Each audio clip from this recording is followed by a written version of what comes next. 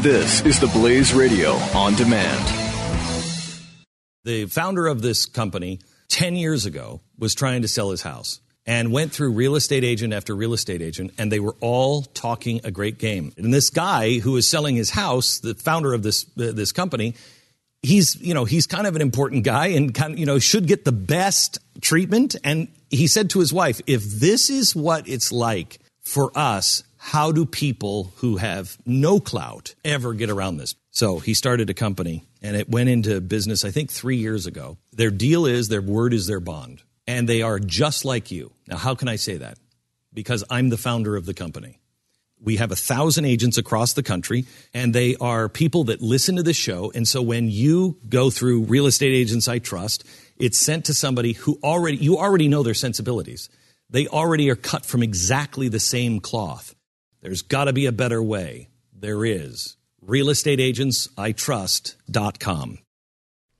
Memorandum to fellow Earthlings who care about the 2016, it is 2016, I believe, who care about the 2016 quadrennial phenomenon known as the American presidential campaign. Dear Republicans / conservatives / other, your top 3 candidates, as of today, one is a preacher, one is a rabble-rouser, and one is a Democrat. Which of those works best for you? Veritas.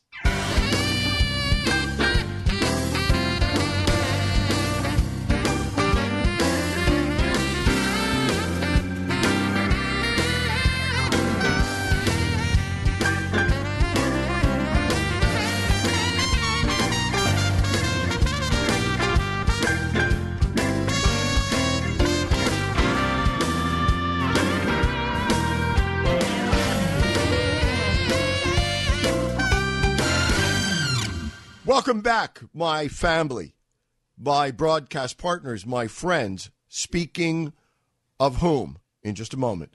I am Jay Severin. You are the best and brightest. We are the Blaze Radio Network. 1-888-900-3393. 1-888-900-3393. And via Twitter, at JAY_Severin. Now, this is totally unplanned, like all of the show. But it occurred to me just as we were coming to air, and I shouldn't have to say this now. I hope I wouldn't have to say it at all, but I shouldn't have to say it now. I should have said it last night in a private note. And I hope this is worth what it sounds like. Rocky, if you're listening. And if you're not, I hope someone will tell you. I didn't write to you last night because I didn't have a good night. I was not feeling well. And I know this sounds awfully weird, right? But it's important to me. Rocky's a member of this family, and it would appear Rocky and I had a misunderstanding or a spat. And Rock, I want you to know that you mean enough to me to open the show with this and say, Rocky, I love you. Come home. If it was something I did or said, I'm sorry. Whatever it was, it's not worth feuding and fussing. Rocky, come home. Okay. I hope you'll all get that or at least tolerate it if you don't know what I'm talking about. And I'm not sure I know what I'm talking about. By the way, and the irony of this is contained in my question. It's a rhetorical question. Can the following be other than the lead story? And the answer to the rhetorical question is, it isn't. It isn't the lead story anywhere. How can it not be the lead story? As a matter of fact, I've just monitored major American media starting at around 6 this morning in very Eastern time in multi platforms.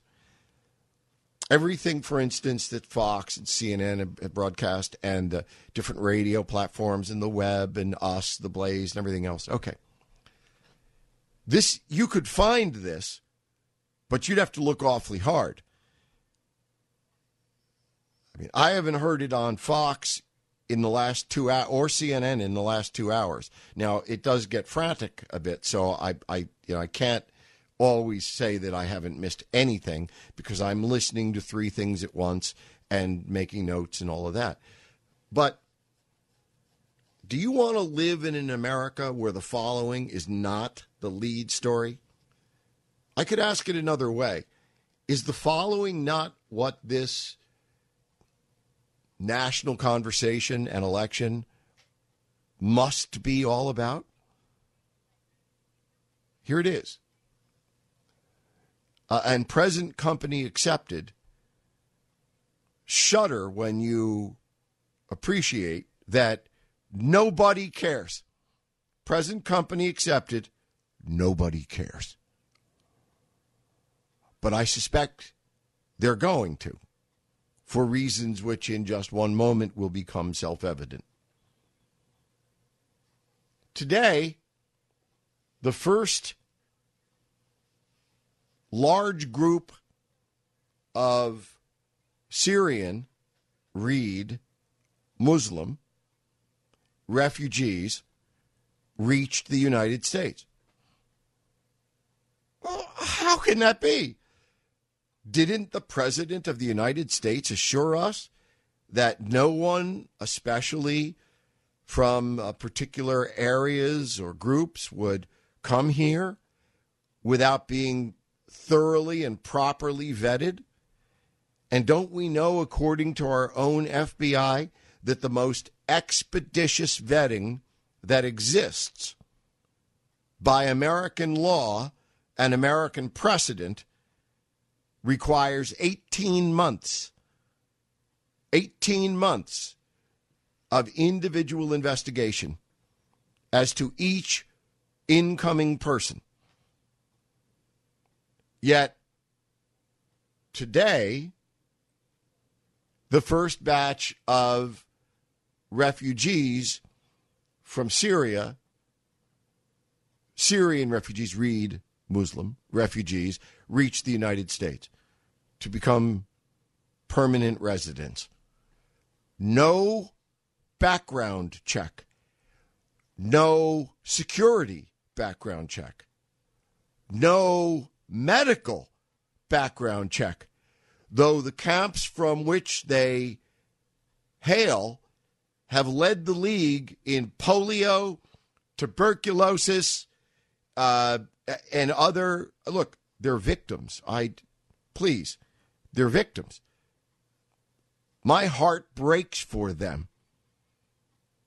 But my heart breaks for a homeless person I see on the street, and I say, truly, I say, and I hope you do, there but for the grace of whatever God I believe in, or gods, or even if I don't believe, but there but for the grace of someone greater than I, there goest me.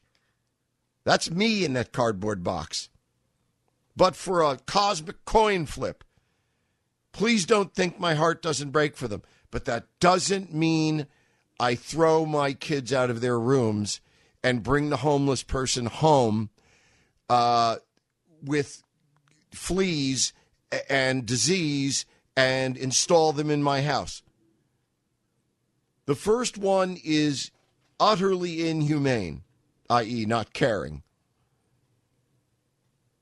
The second one is madness. Madness. Charity begins at home. And I've always believed that, but I've always believed what that means on both sides of the coin. Charity begins. Right?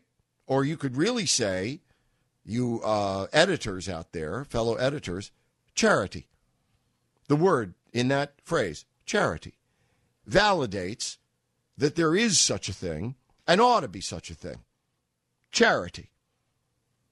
And you could extend it if you wish. Charity begins. In other words, it exists, it's good, and we ought to practice it. Charity begins. Period. That's a sentence, by the way. Charity begins. Period. It's a declarative sentence. It isn't an imperative one unless you're a Democrat. It's not an order. It's an observation. Charity exists, and you ought to practice it. We ought to practice it. That's what the sentence charity begins would mean. But the full sentence is charity begins at home. So it means charity begins, and charity exists, and charity ought to be observed. But the second half of that sentence is no less important, it seems to me, than the first half. Charity begins at home. You don't throw your family out of their rooms, out of your house in order to have in the homeless, unless you want to. It's your domicile. It's up to you. But what I'm trying to tell you, if you don't already know this story, is waves of undocumented, unchecked, no security, no medical checks, no nothing checks, have entered the United States. And according to the story that crossed the wires, this is the first of a minimum. And what do I mean by minimum? I could tell you what the Obama White House says. The Obama White House says 10,000 is not so much a minimum as it is a floor. Not a ceiling, but a floor. So a bare minimum of 10,000 utterly unknown Syrians, read Muslims, coincidentally, are starting to enter the United States, and a minimum of 10,000 will arrive totally unchecked within the next few months. You know how? Under an executive order by Obama today called an accelerated surge. And it's an accelerated surge of incoming unchecked refugees. P.S. What happens when the first terror attack that can be definitively traced to these thousands of incoming, totally unchecked refugees, when the first act of terror occurs, and in my opinion, yours, it will. What will happen then? Nothing. This is Jay Severin on the Blaze Radio Network.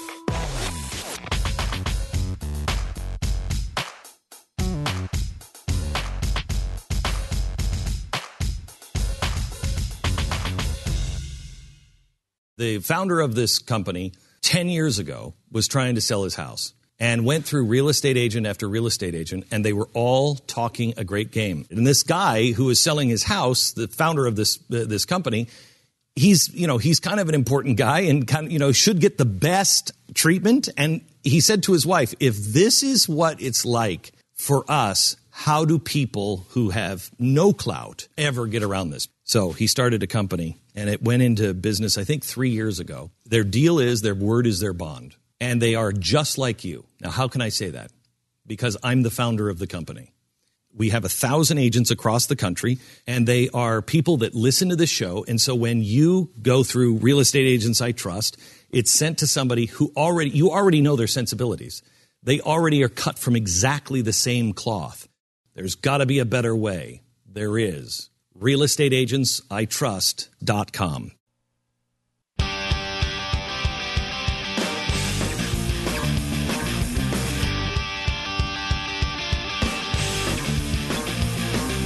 This is the Jay Severin Show.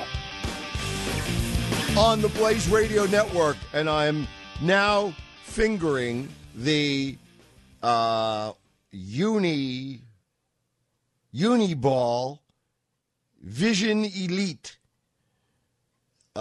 something like a marker and a ballpoint pen. It's the least technical and therefore to me most understandable and operational part of this operation.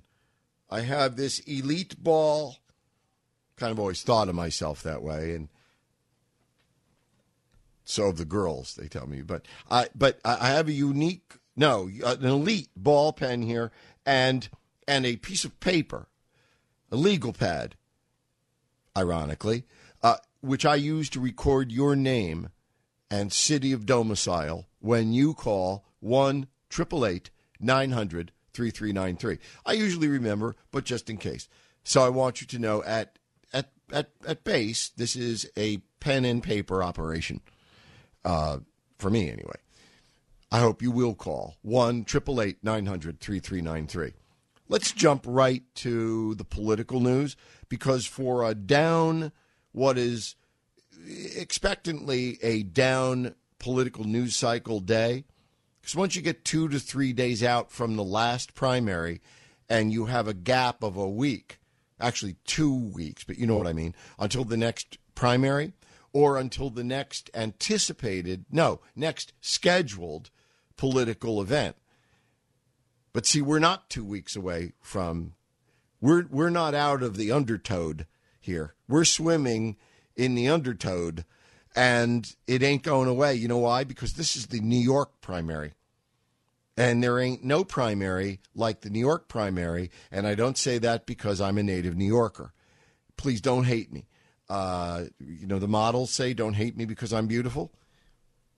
Well, they used to be. Now there's a new movement. All day in the news I've been seeing there's a new movement. In California, they wish to introduce and pass a law which makes it illegal, get this, illegal for fashion models to appear in any medium. The web, print, radio. I guess they don't much appear in radio. The web, print, or television. Fashion models may not appear who project unrealistic and distasteful body types. Parenthetically, two young women. And because the thesis is if like for the last few hundred years, we see women who are toned and fit and we find them more attractive than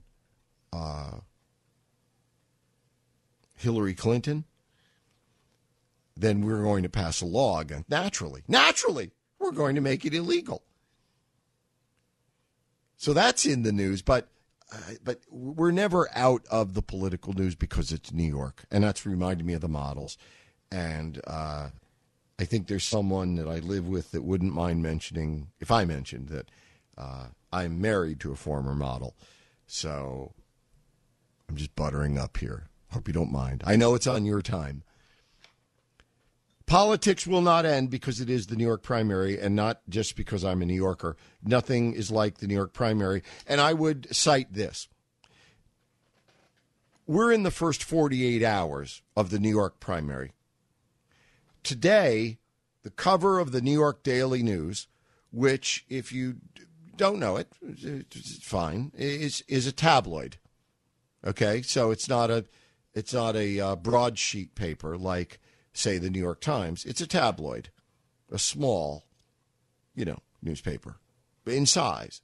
Although it's also small in brains when it comes to the New York Daily News. But that's another story.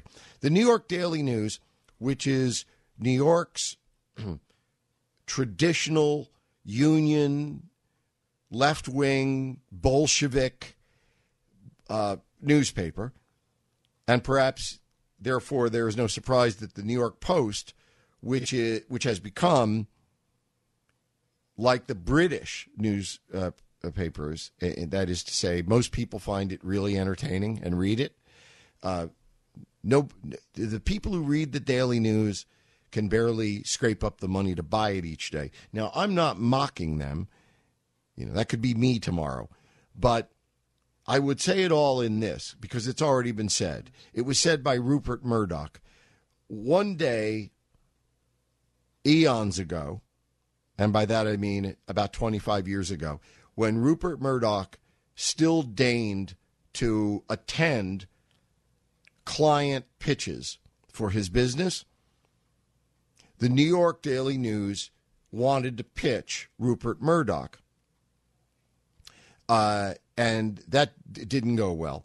So soon thereafter, they were looking in another direction. They said, let's pitch Saks Fifth Avenue.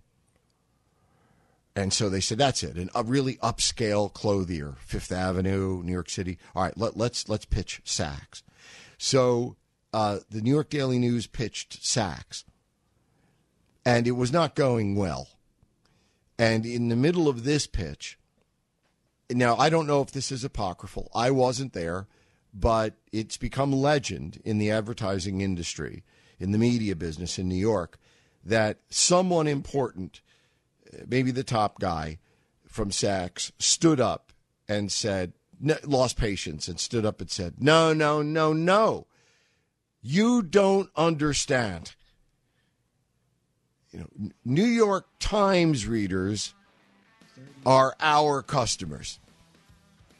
New York Daily News readers, New York Times readers are our shoppers.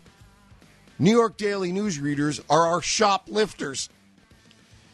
And so I'm just trying to give you a sort of a, plane here on which to judge the Daily News if you don't know it. Today's Daily News headline is a picture of Ted Cruz next to a subway car, and it says, "Take the FU train, Ted." Jay Severin on the Blaze Radio Network.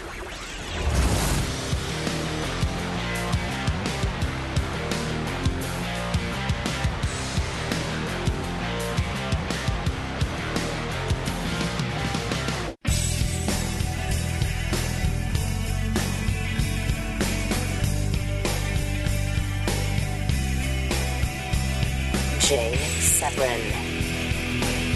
Welcome back, partners. I'm Jay Severin. You are the best and brightest. Strut it. Strut it. Show your stuff like a model. But not if you have a buttocks like Hillary Clinton. Well, soon that will be a matter of law, not opinion. So I better give that up. I'm a fan of Sir Mix-a-Lot's music, but not his taste in buttocks. Buttocks. I feel I may be a victim of Trump syndrome. Well, a specialized form of that. Trump's Tourette syndrome. Nipple, buttocks, Chinese trade deficit. Blaze Radio Network, 1-888-900-3393. Before I get deeply into it, and I am, we're going to talk about Rule 40B. Wow, that's Civic Circus Maximus, no? That's like caramel corn and candy apples and soda, right? No, it is. It's really interesting. And it's designed to screw you no matter almost who you support.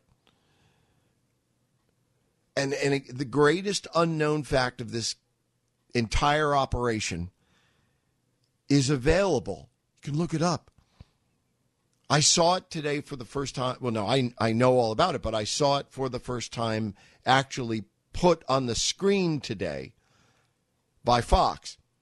And they quoted the RNC site, which says the rules of the Republican convention are written, and look, we talked about this 3 weeks ago, okay? I mean, again, maybe you'll recall, but I would like to note for the record, Your Honor, we did enter this into evidence 3, 4, 5, 6 weeks ago, but it's worth repeating, like anything I say.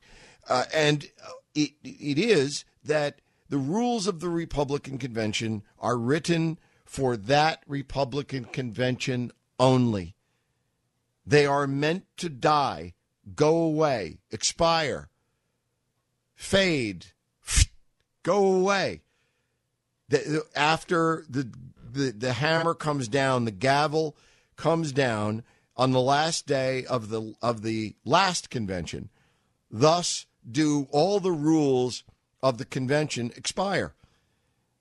And the RNC meets in about a week for the purpose of determining this year's rules. Now, of course, certain rules carry over.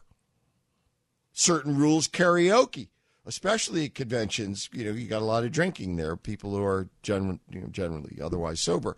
You got a lot of carryover, you got a lot of karaoke. But in the carryover part, generally they carry over a lot of the rules. I don't know to what degree that will be true this year, but it's certainly worth discussing because the next piece of news I have to either give you or with which I will refresh your recollection is going to make your blood boil. But right now, let's go to the phones. Jim from Minnesota, welcome back. Hey, how you doing, Jay? Hey, Jim. Yeah, life is What's up? good. This is the part where you speak. Yep, I know. Well, I was just calling in as far as, I get a chance to share with you as far as, I shared about my family and, miracles. Yes, I well remember. I well remember. But I didn't tell you about the miracles that are happening in my life right now. Wow. Miracles, yeah. plural. Yep, plural. Well, for years, I retired from the military back in 2003. Thank you. And just got done with the Iraq War, and I came back, and we were stationed in Norfolk, Virginia, on the HRS Truman, which is an aircraft carrier. As you And you well were know. what? What was your rate? I was an aviation electrician, made first class, E6. Wow. Okay. And I'm also a Thank you, third-generation Navy man, like my Wow. dad and my late I love dad and that. grandpa before me. You know what? And Yep. this is a, I hope this doesn't sound cheap because in effect, it is almost by definition pathetic. It's about me, naturally. But I tell you parenthetically that two movies I wanted to watch were on last weekend, and I watched them, and my child bride sat and watched about 10 minutes of each one of them with me. And one was, it's the one where Gene Hackman commands a mythical boat, a U-boat called the Alabama. Crimson Tide. Crimson Tide. Crimson Tide, yeah. The second one is the classic 1954 film, The Caine Mutiny, with everybody. Mm-hmm. Humphrey Bogart and just a brilliant, brilliant Yep. film. And a brilliant book, Yep. by the way, for anyone who hasn't read it. You think the movie is good? Oh, my God. Herman Wouk's book, actually his trilogy of War and Remembrance, and the other one, and then Caine Mutiny. Anyway, so she watched about 10 minutes of each of these. And on the second 10 minutes, Jim, she said to me, I feel almost guilty that you chose this life rather than that one. And I said, what do you mean, honey? And she said, I just watched, we've been sitting here for 5 minutes, 10, 20 minutes. And she said, look at the order these guys have in their lives. Look at how there's an order for everything, that there's a book. Yep. And that there's an order, and that every order is repeated, and everyone does what they're told, and there's a chain of command, and there's a place for everything, including a toothpick. There's like a toothpick and a toothpick holder for officers in a certain place in the officer's mess. And woe betide the man who doesn't keep those toothpicks in the toothpick holder in the officer's mess. You know what? That's my kind of universe. Yeah. Anyway. That's the universe. That's the universe you built and protected, the generations of you, and we thank you. I appreciate that, Jay. That means a lot. No, I mean it. I mean, I probably would have washed out, but in terms of the appeal to me personally of, the order and the chain of command and all of that, I know I'm a Freudian delight, which is a line from Caine Mutiny, but it's fine. So be it. I mean, it takes something special to be a Navy man, and certainly to be a third-generation Navy man, and certainly to be an E6 in that rate. So thank you. I appreciate that, Jay. Yeah, so anyway, I got out. I decided that I wanted to do a job. When I was in, I got a master's degree in HRD and management because I had a bachelor's degree before I got in. I was going to go officer, but that was a long story. I won't get into that. But anyway, if I was stuck behind a desk, I would go crazy. I would go crazy because I got to be doing something with my hands. I'm a man that's got to use my hands in my profession. And so I went to one of the top technical schools in this area, Minnesota, called Dunwoody. And I learned the skill of working on appliances. And you mean we don't throw those all away? Nope. Especially they're so expensive nowadays, people are fixing them instead of throwing them away. I have to finance my wife's Bosch dishwasher like I used to have to finance a car. Yeah, I don't work on Bosch dishwashers. I detest the things. I loathe them. It costs how much? Wait, I'll hire a dishwasher. Yeah. It's like, the German engineers are trying to design the space shuttle when they should have designed a dishwasher. It's just like, what are you thinking? All right, listen, I'm taking up too much of your time because I have to break in a couple of minutes. So please, go ahead. I'll shut up. So after working for 20 years for officers and some chief petty officers that were a pain in the butt, I determined that I can never work for another person in my life. Gotcha. So I had to develop my own business, and that's what I did. I had my own business in this area called Jim's Appliance Repair, and I am doing phenomenal. As far as, good for you. Do you have a website or a Facebook or something? Yep, sure do. Would like? Yep. Tell us. It's Jim 3 repair.com. Jim 3 repair.com. Repair.com. And I also have an aircraft carrier on the About Me page, the one I served on the Truman. Neat. But is that really a Sixth Fleet? Is that a Sixth Fleet boat? Like you wouldn't believe. Is that a Sixth Fleet boat? Is that out of Virginia or where is that? What's home port? I'm living. Yeah. No. What's home port? Home port. Oh yeah. Yeah. The Truman is home port in Virginia, in Norfolk, Virginia. Okay. Yeah. Yeah. So, Jim, anyway, I want to hear more of this story. I hope you will, regard what we've done so far as a decent and reliable and worthwhile start. I have to jump in a moment, so thank you. And I really mean, as I said earlier, I thank you, we thank you. I happen to be, my father was Army Air Force, and a pilot. But I would have disappointed him half. If I had served, that would have delighted him. He was too big a man to ever say so to me. He would never have told me that he was disappointed if he was, and I think he probably was, that I didn't wear the uniform. I know I am. I know it will be my greatest regret at my last moment of life will be that I did not wear the uniform of this country. I have, as I have said before, and if this sounds mysterious, I want it to, because I deserve it, and I just can't talk about it. I have served my country in some unique ways, but I can't talk about them while I'm living. And again, if that sounds mysterious and self-congratulatory, I want it to be a little bit, because I have done things that I cannot talk about. No, I was going to say something else too, but I can't. But you know what? That's cheap. That's a cheap way out. Because what I can't say is I wore the uniform of this country, something I'll always regret. And you are the third generation, and I broke a chain of several generations of doing so, like a lot of men who are baby boomers. And I don't know about them, but I ain't proud of it. Jay Severin on the Blaze Radio Network.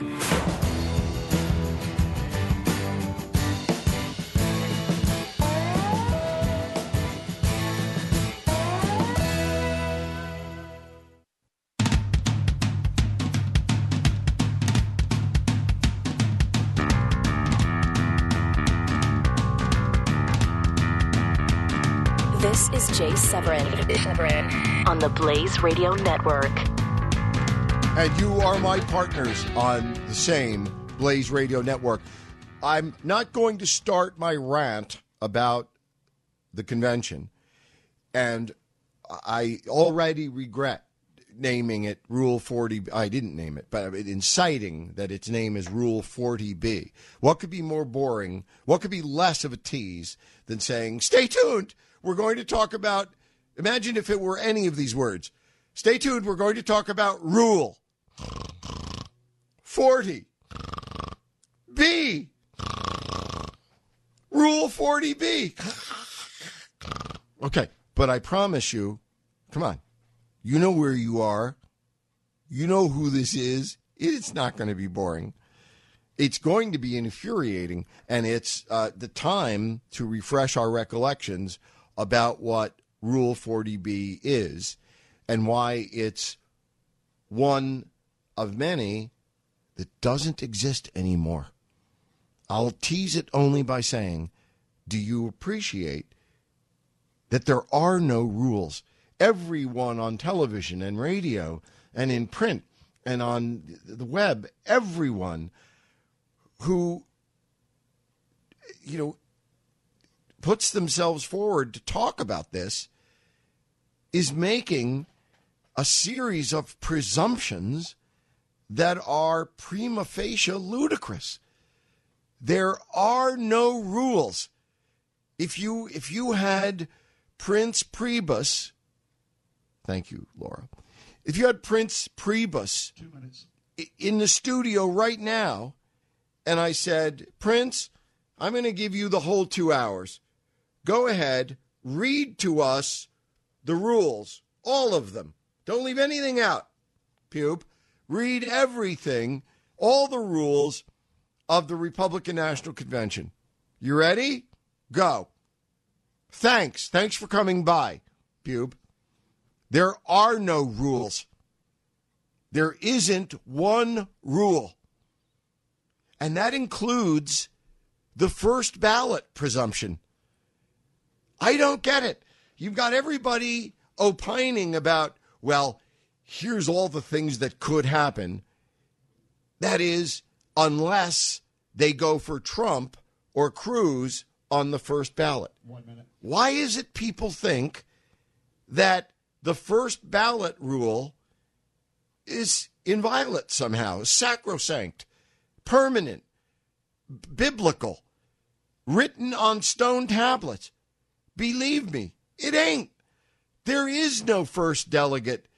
The first ballot delegate duty is presumed. It's presumed. It is presumed that because it has before existed and has traditionally existed, historically existed, it will continue to exist. The party didn't have an open reason to change it until now. Now we know they don't want someone who might get it on the first ballot, maybe not the second ballot. They're going to meet to make the rules in 10 days. There are no rules. This is Jay Severin on the Blaze Radio Network.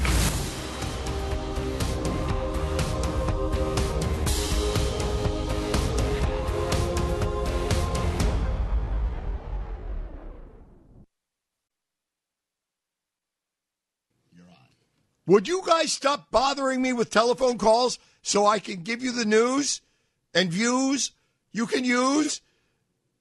Just kidding. Excelsior!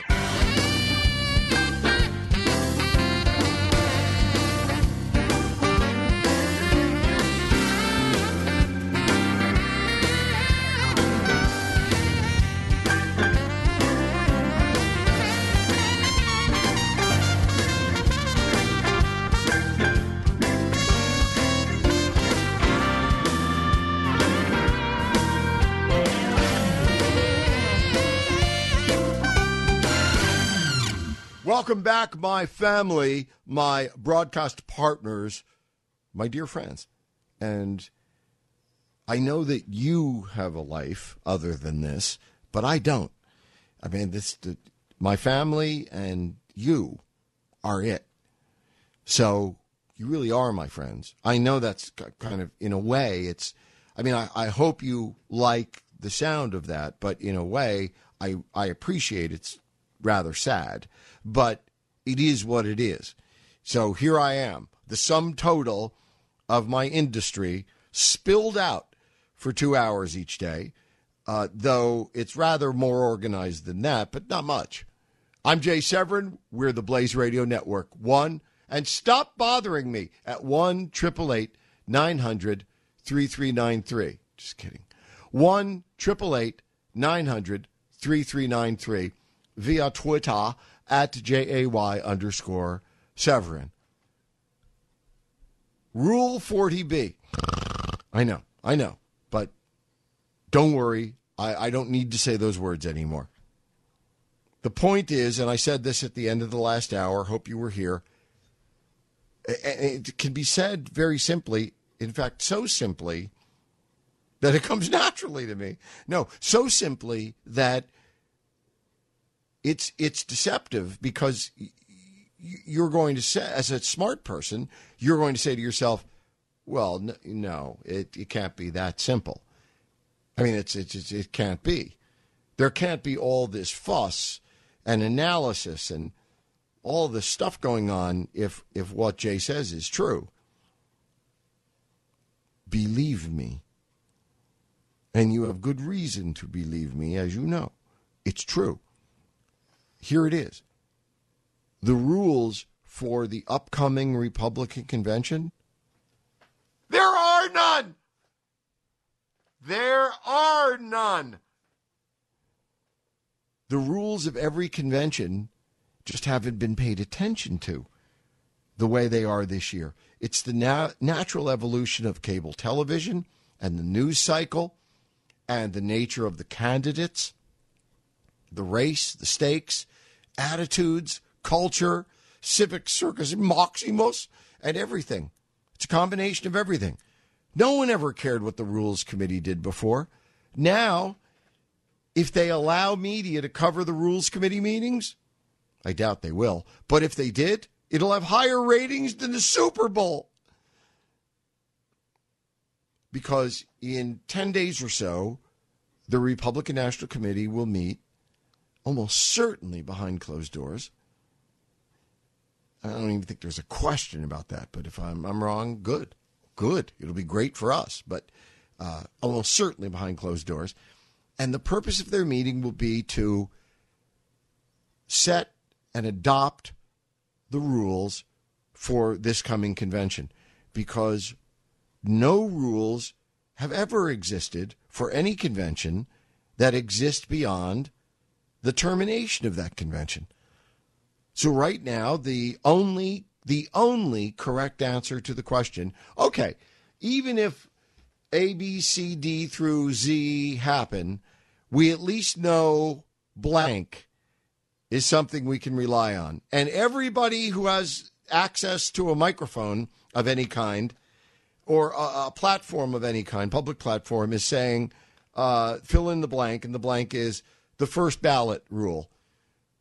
Other than that, we don't know what's going to happen, but we do know that all of the delegates that these guys win have to vote for them on the first ballot. Who says whom? Moses? Show me the stone tablet. There is no stone tablet. There will be one, but you're not going to write it, and neither am I. In fact, if anything, it's going to be written in, at best, ignoring the views of voters. At worst, in contravention of the views of voters. But there are no rules. There is no first ballot rule. There is no rule. No rules exist for this convention. Now, what they will probably do is move that all of the rules of the last convention, I hereby move, some senior member will be given the deference and opportunity to stand and say, I move the rules of the 2012 convention as written and practiced in 2012 are adopted for this convention. with the following exceptions. And that's where it all falls apart. Because they're not going to, the Guru J say, most emphatically, holy cow chip. They're not going to adopt all of the rules of the last time automatically. There are going to be some changes. Here's the first change there's likely to be. I'm not going to say it. I've already said it. You know which thing. It's now thing 40B. You know which thing to which I refer. Okay. A senior member of the RNC Rules Committee claimed today on live television that the rules are going to be slightly tweaked, but no major changes. Okay. And you can't quote him. Slightly tweaked, but no major changes. Nota bene. Have you noticed that Trump has very effectively cast the notion that any rule change is going to be done exclusively to hurt him and deny him the nomination he believes he's already earned? Now, the question is, what effect on his supporters, what effect on you, on me, what effect on his supporters and others will this have if he doesn't, win the nomination? Is he trying to pre-ruin all of the voters for anybody else? I mean, it's worth considering. But on to what we were discussing. Assuming that delegates, what I'm trying to say is, let me get right to the point here. Rule 40B. I'm sorry I said I wouldn't say it again, but I said it again. That thing states the following. In order to be eligible to be the nominee of the party, a candidate must have won at least 8 separate states during the primaries. That's it. Now, that rule doesn't exist anymore because no rule exists anymore, as we now know. But they are going to address that rule, former rule, and they're either going to adopt it, change it, junk it, whatever. But the word is, the scuttlebutt is, they're going to alter it. Now, why would they want to do that? I mean, if you're, I mean this, I know it sounds like a trick question, but really, assuming that you're a member of the Republican National Committee and your job is to elect a Republican, to produce a candidate as soon as possible who can win, right? Is that not your job if you're at the RNC? Produce a candidate as quickly as possible with as little bloodletting as possible so that you can unify and that he or she can win, right? Okay. Assuming that all of this makes sense, then think about this. Why would they alter that rule? You must win in at least 8 states. Now, I'm not saying it's a great rule. I'm not passing any editorial comment on the worthwhileness of Rule 40B. You must win in at least 8 separate states in order to be a nominee. No matter what the delegates say, no matter what anybody says, you have to win at least 8 primaries outright or you're not eligible. Now,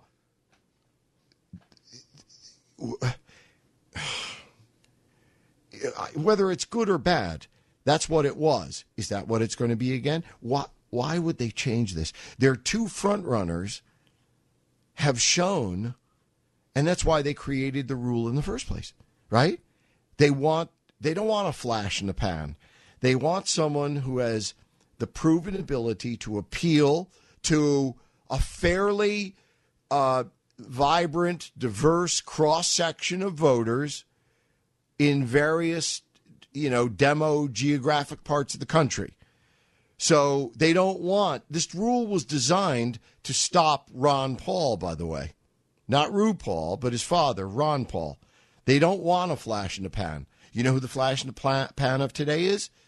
Johnny One Note, One State Wonder Boy, postal worker, nothing wrong with that, Kasich. Okay? They don't want a flash in the pan. They don't want one guy that wins one primary and all of a sudden is the star for a day, queen for a day, wins the washing machine. No, they don't want that. So a lot of people would argue it ain't a bad rule. I don't know. I'm not going to say. I don't know. But if they change it, and they're going to, why? What we need to ask ourselves is, if they change that rule, when their two front runners are the only two people who will have complied with that qualification by the time of the convention, only Trump and Cruz will have won in 8 different states by the time the convention occurs. Why? I mean it literally. Please tell me, why would they change that rule? Jay Severin On the Blaze Radio Network.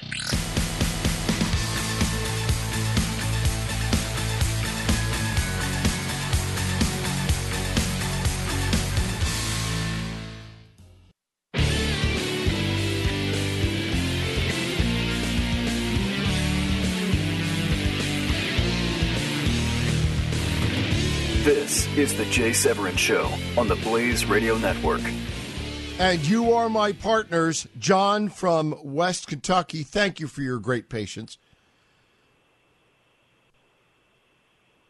John?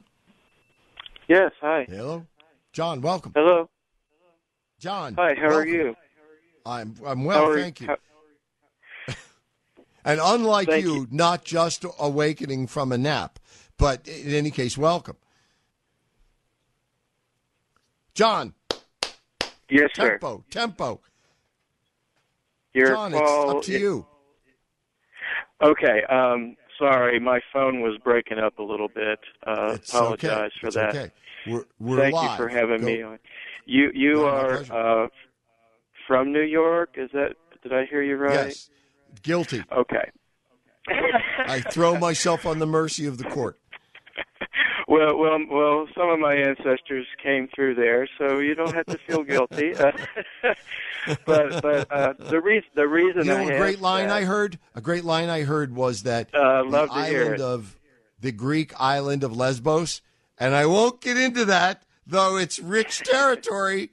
Potentially, we will get into it maybe tomorrow. But the island of Lesbos, yes, the island of Lesbos, which is the gateway. Right? Okay, for the refugees. They said someone on the BBC said a couple nights ago, the Isle of Lesbos has become the Ellis Island of this great wave of immigration, and it's technically, it's not to validate it, but it's technically correct. We had a bakery somewhere in New York, probably where the old where Brooklyn is, but that was in the late 1700s. Well, are you of Dutch origin? Sir? Are you of Dutch origin? No, Irish, Okay. and a number of other nationalities. Yeah, me too. European mixed breed. Yes, I understand. But I would appreciate your perspective on a question I have. Yeah, if I may ask. You may.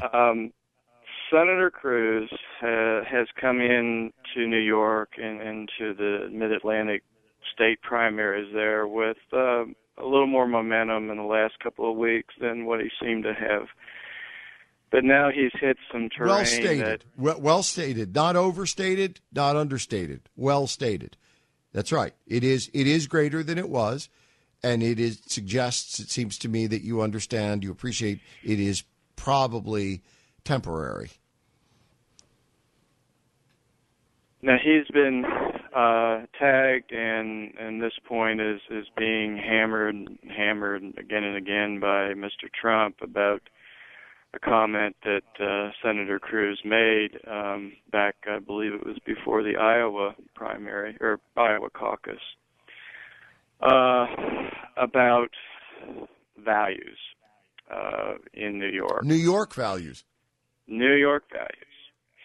And during the course of debates, there's not a lot of opportunity to elaborate or to give a very expansive answer or description of what he meant by that. But is there a way, in your opinion, that Senator Cruz can address that comment, expand upon it, and increase in the eyes of folks You mean, in New can York? he end up not only not being damaged by it, but jiu-jitsuing it into an advantage? But have a positive outcome or positive way of jiu-jitsuing it into an advantage. Yes. Okay, then I think we agree on the question. Here's the answer. First of all, the die is already cast. For good or ill, Ted Cruz has decided what his tactical response to this is going to be. He has already started. He's 48 hours into giving this response.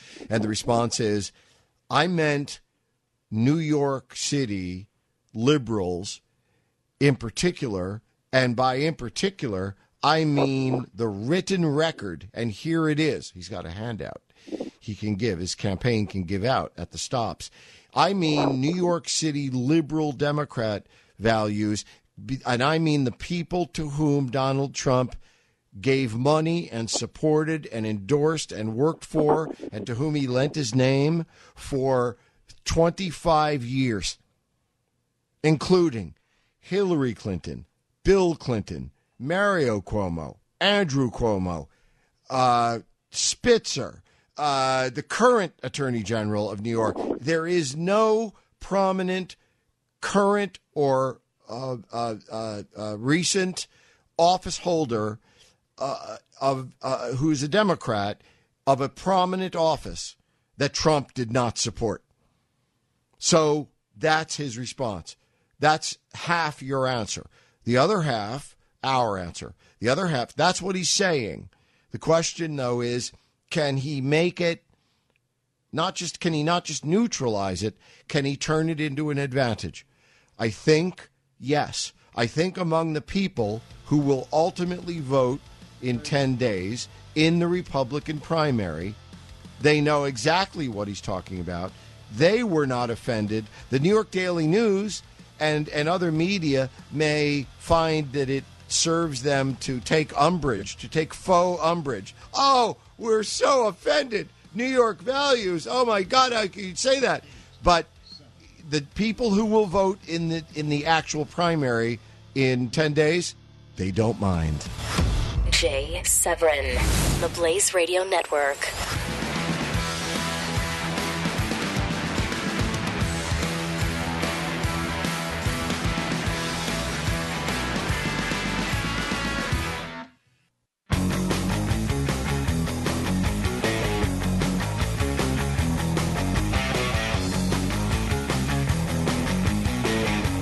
Jay Severin on the Blaze Radio Network. You are best and brightest. I am Jay Severin, 1-888-900-3393. All right. Okay, enough gloom and doom for today? Enough realism for today? Let's put on our fantasy hats for the moment and assume, because then I would have a hat on. I would have a hat, and I'd have it on. I'd have a hat on. No reason to editorialize further there. Assuming that delegates and ballots still matter, let's assume they're going to matter, okay? Like old-fashioned, old school. Let's assume that the delegates actually still matter and the ballots still matter, which is a large assumption, but let's do that. Ted Cruz desperately needs Kasich to drop out so he can inherit the non-Trump. I don't mean anti-Trump, but I don't know, maybe it's the same thing. There is a non-Trump vote. I'm not sure how much of it is anti-Trump and how much of it is just, yeah, he's not my cup of tea, as opposed to, the never Trumps, okay? More about whom in due course. But Ted Cruz, I don't say this as a Ted Cruz supporter, though I am. I say that for full disclosure, as ever. Ted Cruz desperately needs to take Trump, one-on-one. And he needs to inherit the non-Trump vote, which he has done. Since Rubio dropped out of the race, more delegates have gone to Ted Cruz than to Trump. More votes have gone to Ted Cruz than to Trump. But right now, Kasich is still draining, depending on where we are. If he's in Wisconsin, what did he get? He got, 13. All right, that's paltry. And it made me a dope because I thought he'd get, 19 to 22 or something. He got 13, I think, 13, 14. But you add that 13 or 14 to what Ted Cruz got, which is what you can do once Kasich is gone. And Ted Cruz, as a matter of arithmetic, needs this to happen. Now, yes, I would like to have it happen, but I'm not saying it for that reason. I'm just observing. The arithmetic says Ted needs to have that happen. But you know what? Guru J still say Kasich has a deal or a brain tumor. It's one or the other. Kasich is still in this because of a deal with the RNC. Hang in there, baby, because if we last until a second or third ballot, you're our guy. Or maybe it's got to go 5 ballots. Or maybe there ain't going to be. It's not going to matter. You're going to be our guy on the first ballot because maybe there ain't going to be a first ballot. We don't know what they're going to do with this.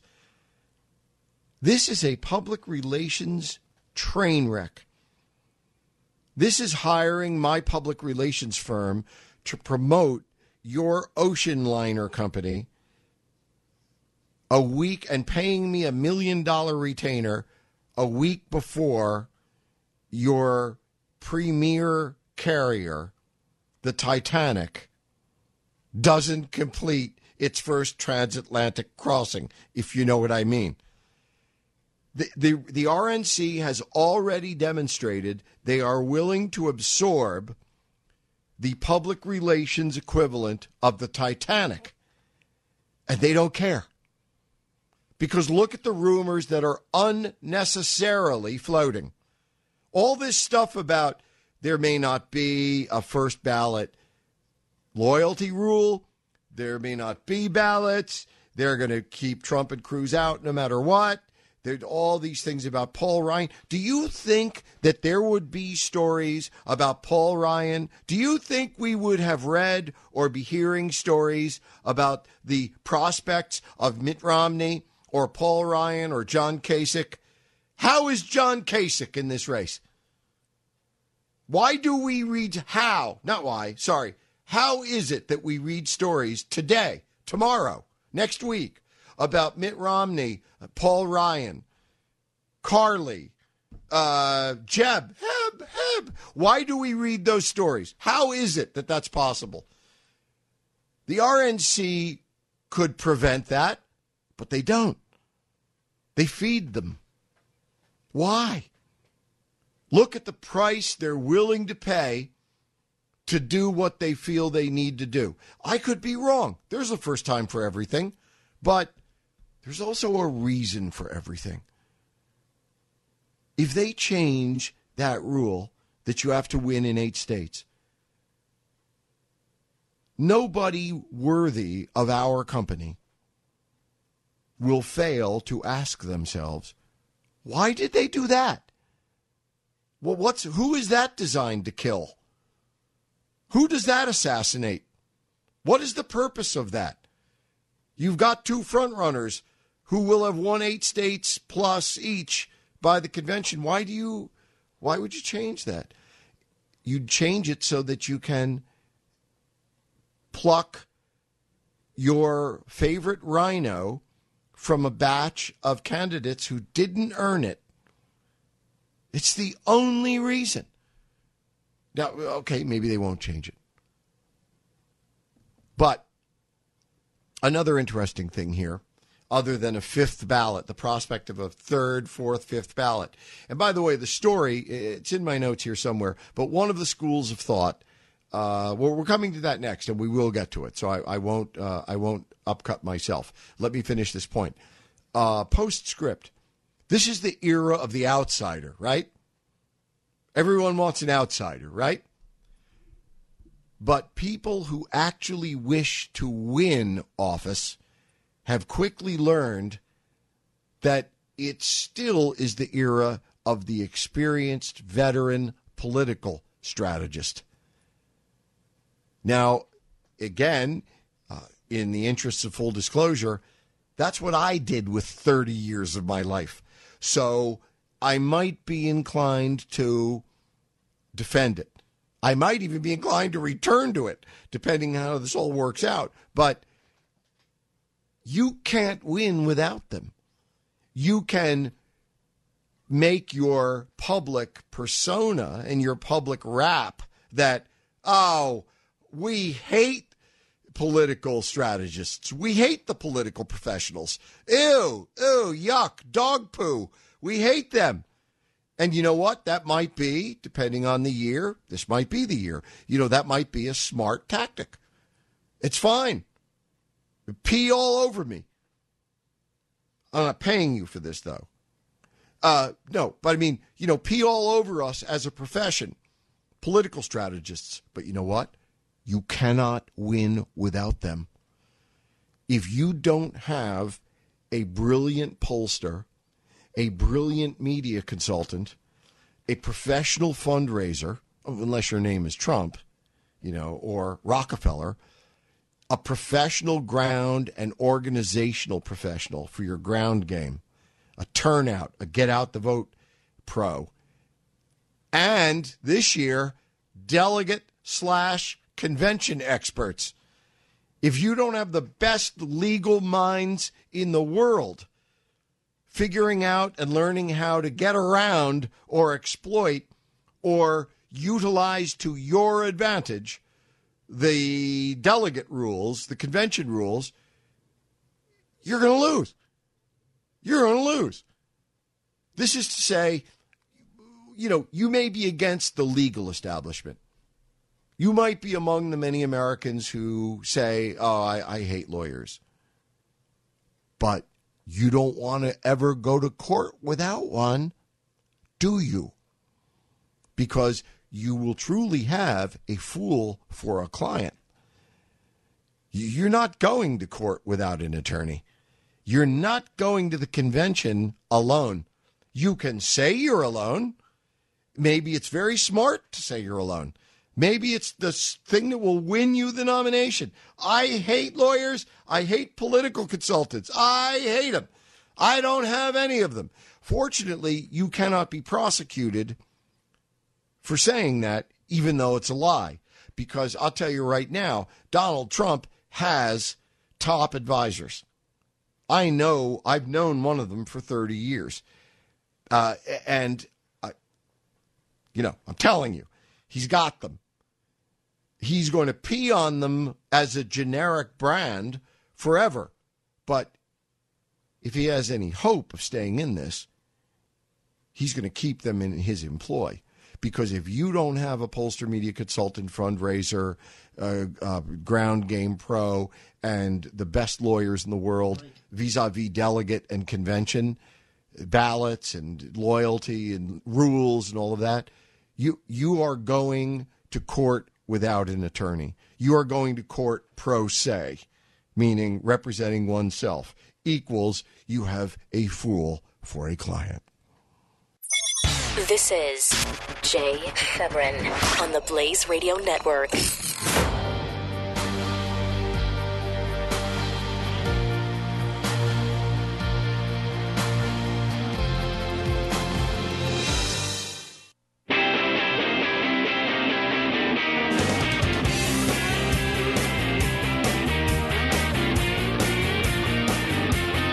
The Jay Severin Show, only on the Blaze Radio Network. With you, my partners, my radio family, 1-888-900-3393 on the Blaze. You know, I do laugh very sincerely when I look, I just eyeball the coverage here for a second. This is the New York primary. We'll talk more about it tomorrow, but my native New York is the most diverse place on earth. It is. And I know things change, but I think one thing has not changed. I think every candidate is going to have to be photographed. That is to say, videoed, covered, eating a knish, Chinese food, Korean food, Italian food, Irish food. What is Irish food? Like every ethnic group imaginable, including does the LGBTQ dish, AM and FM, STD, PhD, AM and FM, have a cuisine? If so, they'll have to be seen eating that too. Ethnic politics is politics in New York. It's going to be great. It usually trips people up, so it's really entertaining. I mean, this is the one where, who was it? Was it John Kerry or somebody tried to eat some kind of food? You have to take the covering off at first, but he tried to eat it with the covering on it, and everybody just laughed themselves into tears, and the whole thing was blown. All right, quick. Schools of current thought on the campaign. Something to think about until tomorrow. Principally, of course, ours, which is, as usual, matches up with reality. Trump, as aforesaid here, is going to, this was said here before the Wisconsin primary, as you'll recall. Trump had to take the blows of a Wisconsin loss, and he didn't like it much, as you could tell. But Trump is going to totally, almost certainly, reverse the story of the Wisconsin loss in about 10 days. And this whole notion of Ted Cruz, again, I'm a Ted guy, but this whole notion of Ted's being back somehow in the driver's seat, well, enjoy that because it's over. Wisconsin is already forgotten about because New York has 95 delegates. And Trump, who's already ahead by about 250 delegates, may take them all. And then he hits the mid-Atlantic states, New Jersey, and then he moves to and others, and he moves to Pennsylvania. He could do very well in both of those places. Then he goes to California, where the race is currently within the margin of error tied. And Trump could do very well in California among California Republicans. So it is not yet impossible that Trump gets 1237 prior to the convention. But again, that's why we talked about Project 1236 7 weeks ago. Because, and by 7 weeks ago, I mean first, because the meeting next week of the RNC is going to have an obsession with this notion that Trump could arrive at the convention with 1237. That means, sure, they could wait and change the rule 5 minutes before the first ballot. They could change the rule in the middle of the first ballot. And they will if they have to, if they want to. I don't know what they want.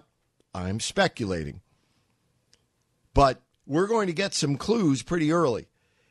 And it's not too late for Trump to arrive with the number necessary. You know what? It's not technically too late for Ted Cruz to do the same. It's just that, frankly, at the moment, it is more likely. It looks like neither will, but it looks more likely of the two that Trump will. Now, most estimates right now are that they'll both fall short. But that's the whole thing, isn't it? What's the RNC thinking? What are they going to do to thwart us? The Jay Severin Show, only on the Blaze Radio Network.